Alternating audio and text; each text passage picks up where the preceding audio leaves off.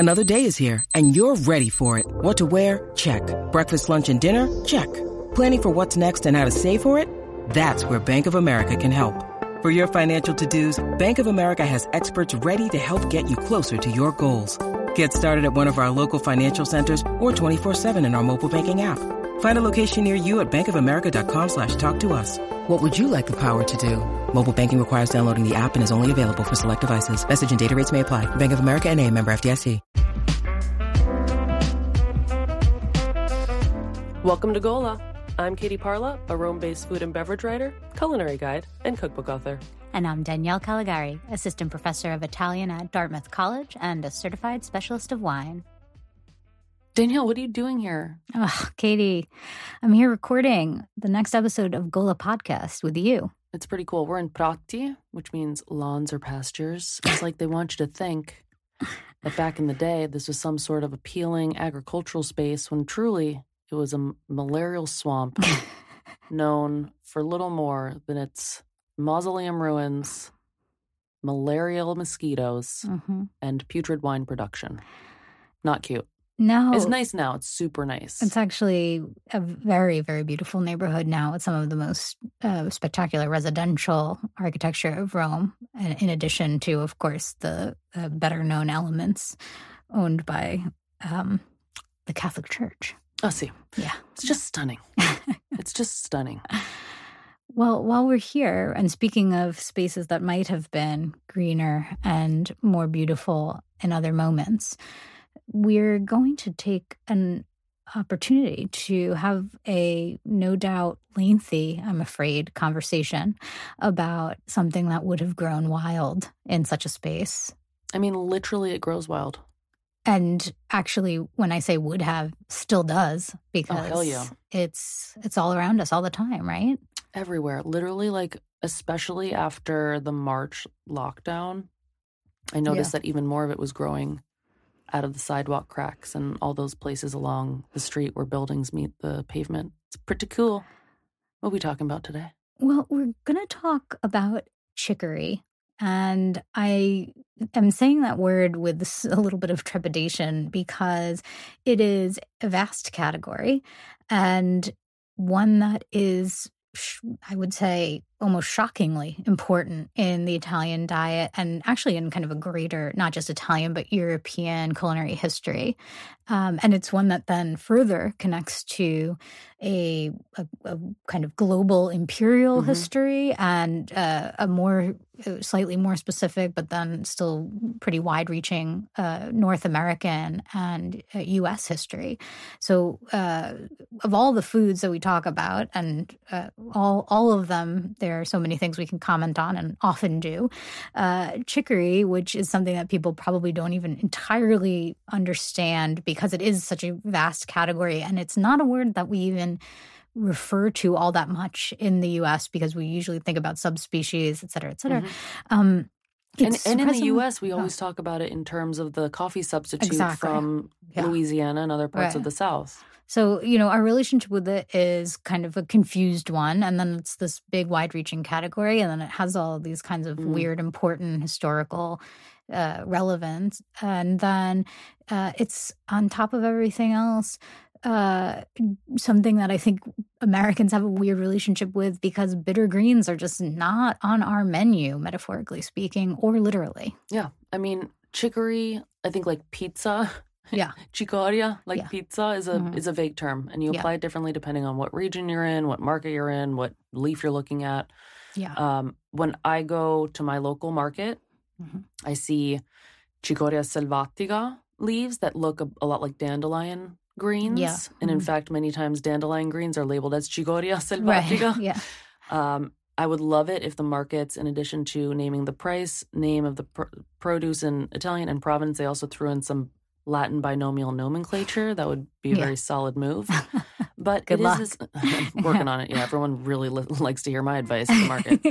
So you've got this sort of category, especially in certain parts of Italy, South Central, Southern Italy in particular, where bitter greens in a variety of species that are cultivated or that grow wild are sold, often already cleaned at the market for you to eat raw generally no, however. Yeah. You can eat chicory leaves raw, but it's something that usually appears in a mixture of different greens, especially earlier on in the season when the leaves aren't as fibrous or as bitter, or sold, by the kilo. But you don't really need a kilo if you're cooking for 2 people. It's a lot of chicory. It's a lot of fiber, though, if you need that. I do love fiber. I mean, yeah, same. I mean, I avoid it, but in theory, I like it. And here in Rome, we kind of use it more or less, maybe 2 ways. Mm-hmm. We blanch it, Yeah. we wring it out, and we serve it with a wedge of lemon. Mm-hmm. Or we blanch it, we wring it out, and we serve it ripassato in padella, which means cooked again in olive oil with garlic and pepperoncino, though it's never really spicy, which is always bumming me out every day. Actually, you know what? You can also find it on pizza. Yeah. Yes. Very much. And so. in Yeah, torte rustige, which are like not proper quiches, because it's definitely not like an egg dominant filling, but shortbread crust or pasta frolla casing with a mixture of like ricotta, egg, cheese, and bitter greens.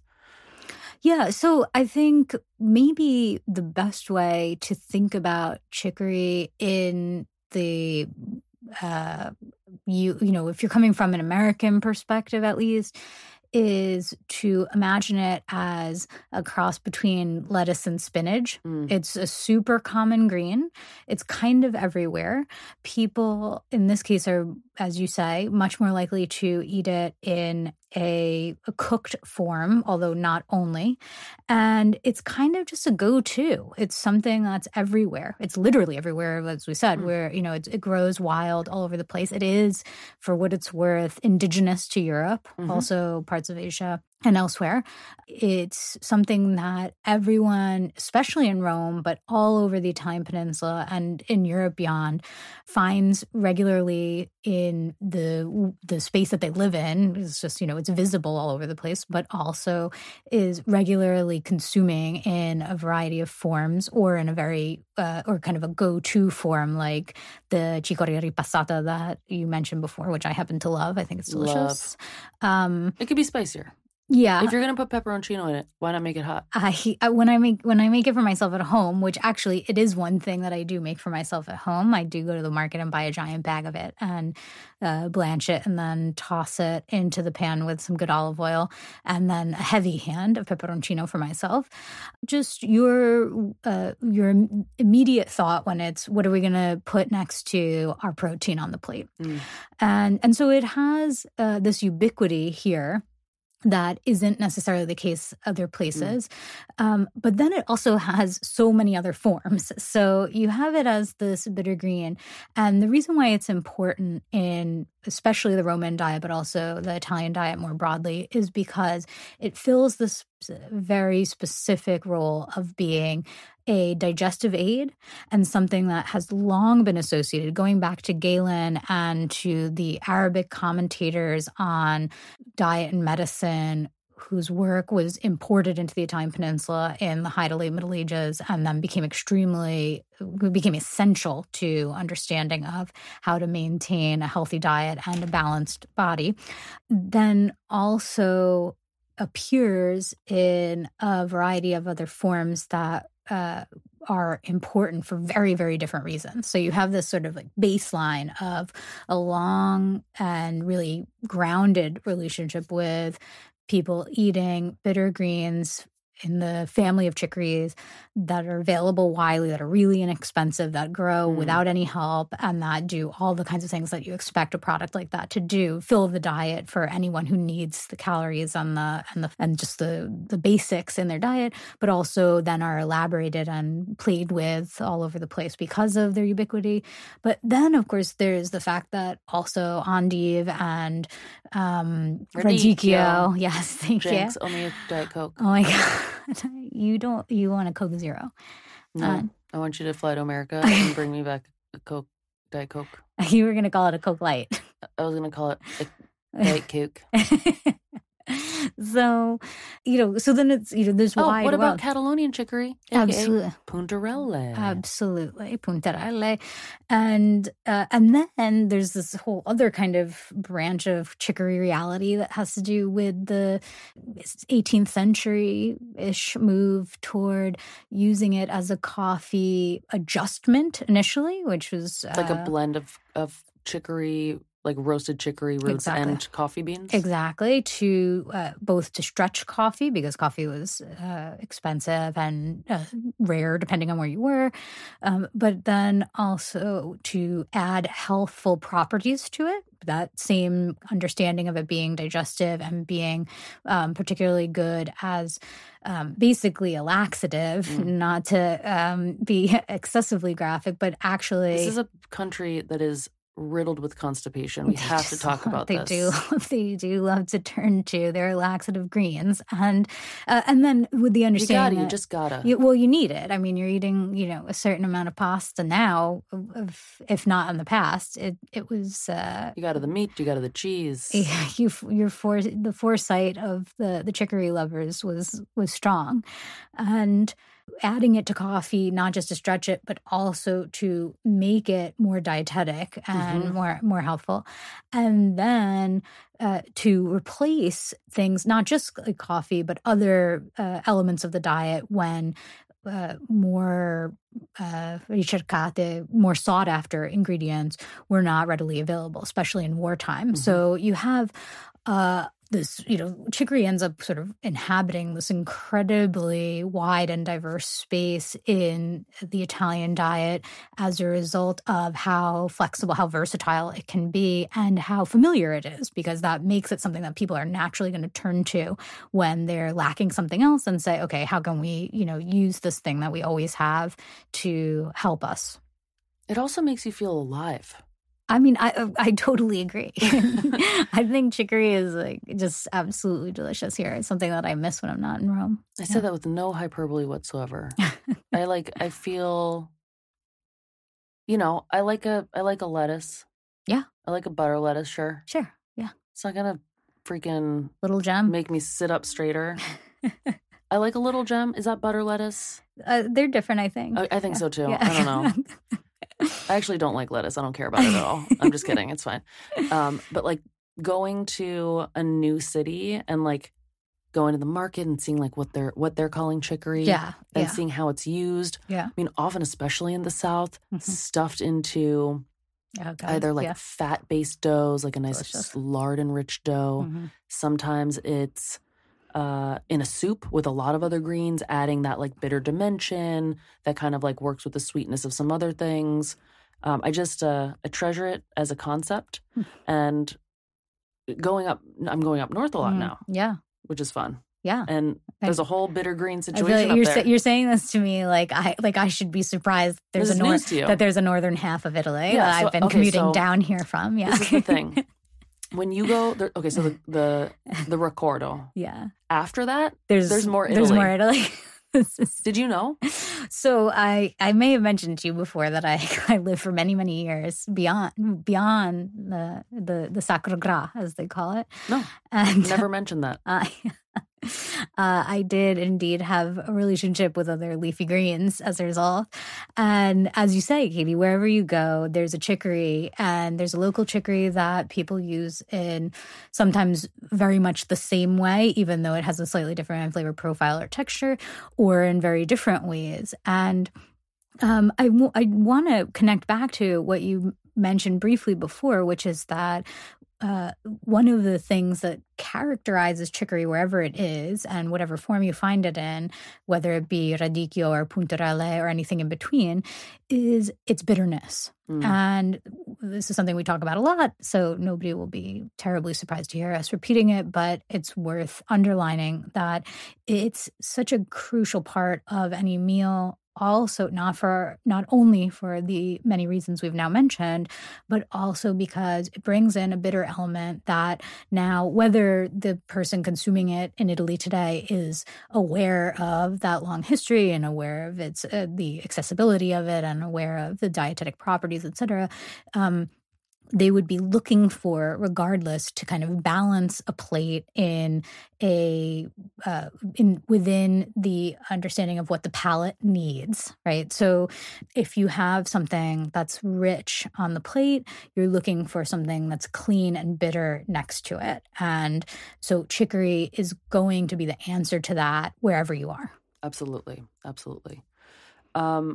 I want to give a little shout out because I know that by the time people have gotten to this part in the episode, they're like, how can I grow my own? They're desperate for it. They're desperate. Our friend Lane Selman of the Culinary Breeding Network based in Oregon has been really promoting the idea #bitter is better. Yeah. So, which I actually think is for Amaro. So maybe that's not her hashtag, but. Well, in any case. Anyway. Well, let's just use that and let it be connected. No, wait, hold on. Okay. I'm illiterate. Can you read the sticker that's on my computer? I'm going to right now. It says bitter is better. It has radicchio on it, and it was sent to me by Lane Selman. So, JK, I was wrong. I have a very low blood sugar right now, so I'm not processing stimuli in the way that I'd like to. But in any event, Lane collaborates with Smarties Bio, which is a seed company, a seed breeder, and Uprising Seeds to bring in to the United States wonderful traceable seeds that you can use to grow your own. Amazing. And then you get to see how that bitterness expresses itself in your climate. There's like a very deep rabbit hole that you can go into on the radicchio cultivation on the internet. It's wonderful. And you can see also how the radicchio kind of responds to sunlight. Like there are all of these different ways that you can cultivate it, especially the radicchio category, to like kind of it self-bleaches or kind of like maybe doesn't develop color if you tie them up. It's so cool. That's how you get like the really light green with the pink spots one. Whereas a lot of the stuff that is more present in sort of conventional supermarket settings is that like bright purple radicchio.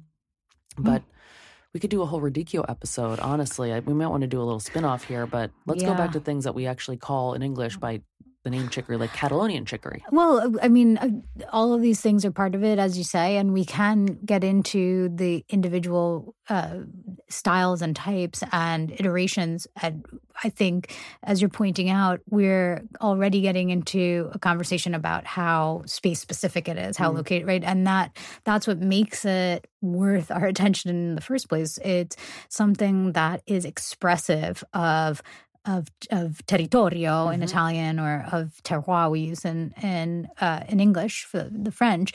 Terroir. It's a plant that is everywhere all around us, but that is bringing something that's hyper-specific all the time. So that means that after you've done all that experimenting, you can have a lot of different experiences with the same group of bitter greens. And whether it be the radicchio, even the wide world of radicchio that you're pointing toward, or the many other forms that people might find, they're going to have a lot of different culinary experiences with it. So if we just do kind of a quick overview with the understanding that we're eventually going to dive in more specifically down the line, or maybe one of our wonderful listeners will beg us for something more specific. For now, we can say that there are a lot of different ways that you can employ these in the day-to-day, and that you see them especially in Italy, but also elsewhere. So, Katie, you talked about the standard, a blanch and a re-jumping in the pan, as a bad translation would say. And then I always say, like, and then you repass it in the pan, which is right, or you just repass it. Yeah. That's not English. I'm always resalting it, and then you have the kinds of breads, or again, bad translation, cakes, which are to say ultimately something in the quiche or pie or savory pie family, where they're naturally going to be. And of course, in a soup, as of course, you have big leafy greens, super easy. Throw them in, add substance, they cook down. They can take a lot of long, slow heat, or the opposite, high and fast. They do well either way. Where else might people be seeing the chicory family in Italy? And I don't know, what are some of the more surprising and exciting ways that you like them? Well, I mean, I think it's maybe not surprising. It is exciting. Yeah. But the various chicories, their roots in particular, end up in a lot of digestivi, a lot of amari, precisely because of their digestive potential. I'm trying to think if I've ever had like a dessert made with chicory, and nothing is coming to mind. What else? Oh, I don't know. Where does about it go? that. What's new and surprising and exciting? Well, I think first of all, the variety of fresh salads that you can have with them, because you'll see so many different forms, from the frisés that might be more familiar to our American audiences, to the endives that I mentioned before, to the many different forms of radicchio, to the puntarelle that you talked about. For me, really nothing there. I love them all the ones that we just mentioned. I loved. In fact, I had our friend Mariangela at Cadalnon, Acetaia, the traditional balsamic vinegar production in outside of Modena and Vignola, served me radicchio al forno with lardo and some 25-year-old balsamic on top. Please don't die before eating that. It's just my disclaimer here. But I almost put puntarelle with an anchovy sauce above any of the forms that you could find them in. I love a puntarella with the garlic, anchovy, olive oil, and lemon emulsion. And that's literally the only way you find it here. There are no alternatives. You order puntarella and you often have to ask for it because it's so seasonal. Yeah. I mean, it's around for months, but it doesn't make it into like the annual availability litany that you encounter on the contorno section, where you'll find potatoes and chicory, which is always available. But when you order puntarelle, expect a healthy dollop of that anchovy dressing on top, and you got to toss it yourself. So to go back to your question about surprising, I think one of the surprising things, we all kind of, before we come to Rome, when we're learning about Rome, we learn about like 2 Roman Jewish dishes, which is not all of them, or sometimes just one.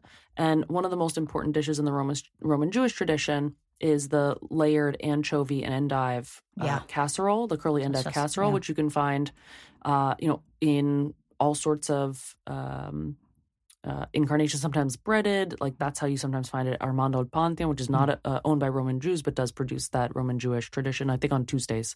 And then you can go to the Ghetto, although like we've talked about this a lot, not the most exciting place to be eating these days. A lot of the food's been disappointing us left and right. But there are places like C'è Pizza e Pasta in Monteverde or C'è Pasta e Pasta near Ponte Testaccio. A bunch of places in Monteverde that are serving Roman Jewish traditions where you can have that delicious, surprising, but like one of the most famous Roman Jewish dishes that people don't talk about.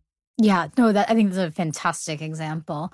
And I think, to pull back to your mention briefly before of chicory on pizza, in Rome, that's certainly important. And I think the space that occupies right now is really particularly interesting because it's bringing back these kinds of much more accurate articulations of cucina povera, which is, again, a thing that we talk about all the time, where, people will say that carbonara is cucina povera, right? It's not. It also doesn't have that long of a history, but it's also, when you're talking about guanciale, literally the eggs, opposite. Right? All Black of this pepper. cheese. It's an expression of like wealth. It's a rich and a dish created with both a lot of depth, but also in the moment, right? You can't, carbonara doesn't travel, right?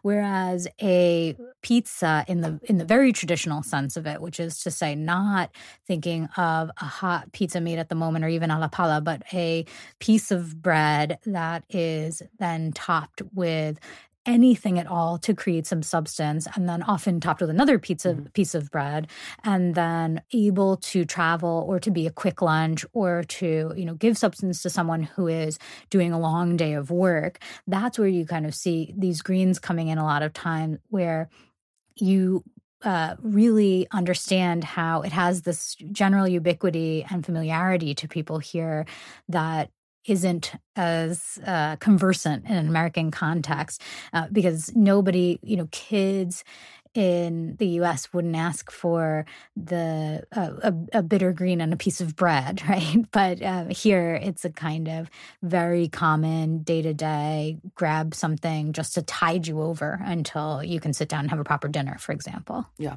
for sure. What's your favorite chicory dish aside from puntarelle right now? Right this minute? Well, I gave you a good one with the radicchio and lardo and balsamic. I also think that it is especially interesting to follow the vast variety of them into amari, which is something that you and I have been exploring more and more, something that you've always had a very long interest in, and that I do as well, although I guess in the division of labor here, I'm Team Grappa and you're Team Amaro. But you're more sophisticated than I am. I don't think that's true. In any case, I think that the most exciting thing for me in terms of chicory has just been becoming increasingly aware of how many different types there are and how differently they perform in all of the contexts that we're talking about. So I thought of myself as someone who really knew about them and enjoyed bitterness and introduced greens in all these different ways. But now that I've become more aware of the space that they've inhabited, also in terms of the longer history and their proliferation across the European continent in terms of both recipes and in terms of exchange of hyper-local varieties, it's so exciting to me to see people doing the things that then, again, that you were talking about, cultivating according to very specific interest or need, giving color also so that presentation is an element in addition to taste and to substance and texture and what can happen as a result of that. And it makes me, I think one of the things that you and I talk about when we're dining out, especially, is how there can be so much of the same in places that laud themselves or tout themselves as having a lot of innovation, and then surprising amounts of difference and innovation in spaces that don't appear to be doing that. So that kind of smaller restaurants with just a lot of attention to where they're getting their ingredients from and to just the kind of vicissitudes of the season and what's vicissitudes? The kind of back and forth movement or changes of what's being present. I'm so happy I finally know what that of word is. What's being the kind of the small changes and vibrations in what's happening seasonally and what's available to them, what their audience wants. You see a lot of just kind of tweaks that are really interesting. For example, finding out how a different vinegar, not just balsamic, but all the great wide world of vinegar, matches with certain kinds of chicories. So you really get to have a kind of, sapore acceso, a flavor that lights up and that makes you, as you say, sit up and feel alive as in a way that you wouldn't expect. And that reminds you of the reason why you do seek out seasonal and place-specific things. And as I'm talking about this with you, I'm realizing that is important to me in particular right now because we've been on a long stretch of not being able to move around a lot or as much as we might normally and certainly not thoughtlessly, right? Yeah. And so now when I come here, more than ever, it's always been the case for me, but I've been hyper attuned to what I really can't experience anywhere else. And there are many things, but this is one of them, right? Local greens pulled from the space right next to you, prepared in more or less the same way, broad strokes, but with just these slight changes where you wake up and say, oh, that's something that I haven't quite tasted before. Yeah. Makes you feel alive. Well, speaking of feeling alive, I think we better get some calories into you before. Oh, I'm fading. Yeah, this one's fading fast. If I don't get her some chicories at all. I can't be living on tramezzini in the morning and nothing else. What is this?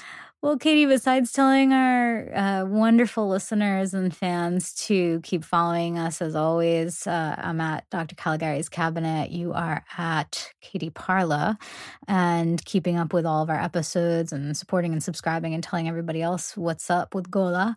Anything that you want them to keep in mind? I would say if it's available for pre-order Danielle's book on Dante. We might be getting there depending on when this drops. Okay. Generally, support your local bookstore and purchase The Joy of Pizza. Everything you need to know about making enjoyable pizza. That's not the subtitle, but as I mentioned before, I'm hungry. Yeah. It's a New York Times bestseller. Dan Richer and I wrote it. We're very proud of it, and we want you to read it and make pizza. I hope you will. And I hope you'll throw some chicories, whichever ones you find near you, on it. And then keep looking out for new and exciting bitter greens, just as you're looking out for new and exciting episodes of Gola. #bitter is better. We love it. Ciao. Arrivederci. We love our supporters and hope you become one too by visiting patreon.com/GolaPod. And now is the special shout out time for those who support us at the Ghiotti level. So thanks so much to Gabe Del Virginia of New York City and our buddies Allison and Gino Ruggiero of Fiorella in Rochester. We also have our wonderful friend Leah at Semolino Artisanal Pasta in Pasadena, California, and Bobby Mazzullo at Mazzullo Pizzeria in Sacramento. Join us for more content, early access, special discounts, and news of everything Gola in advance on patreon.com/GolaPod.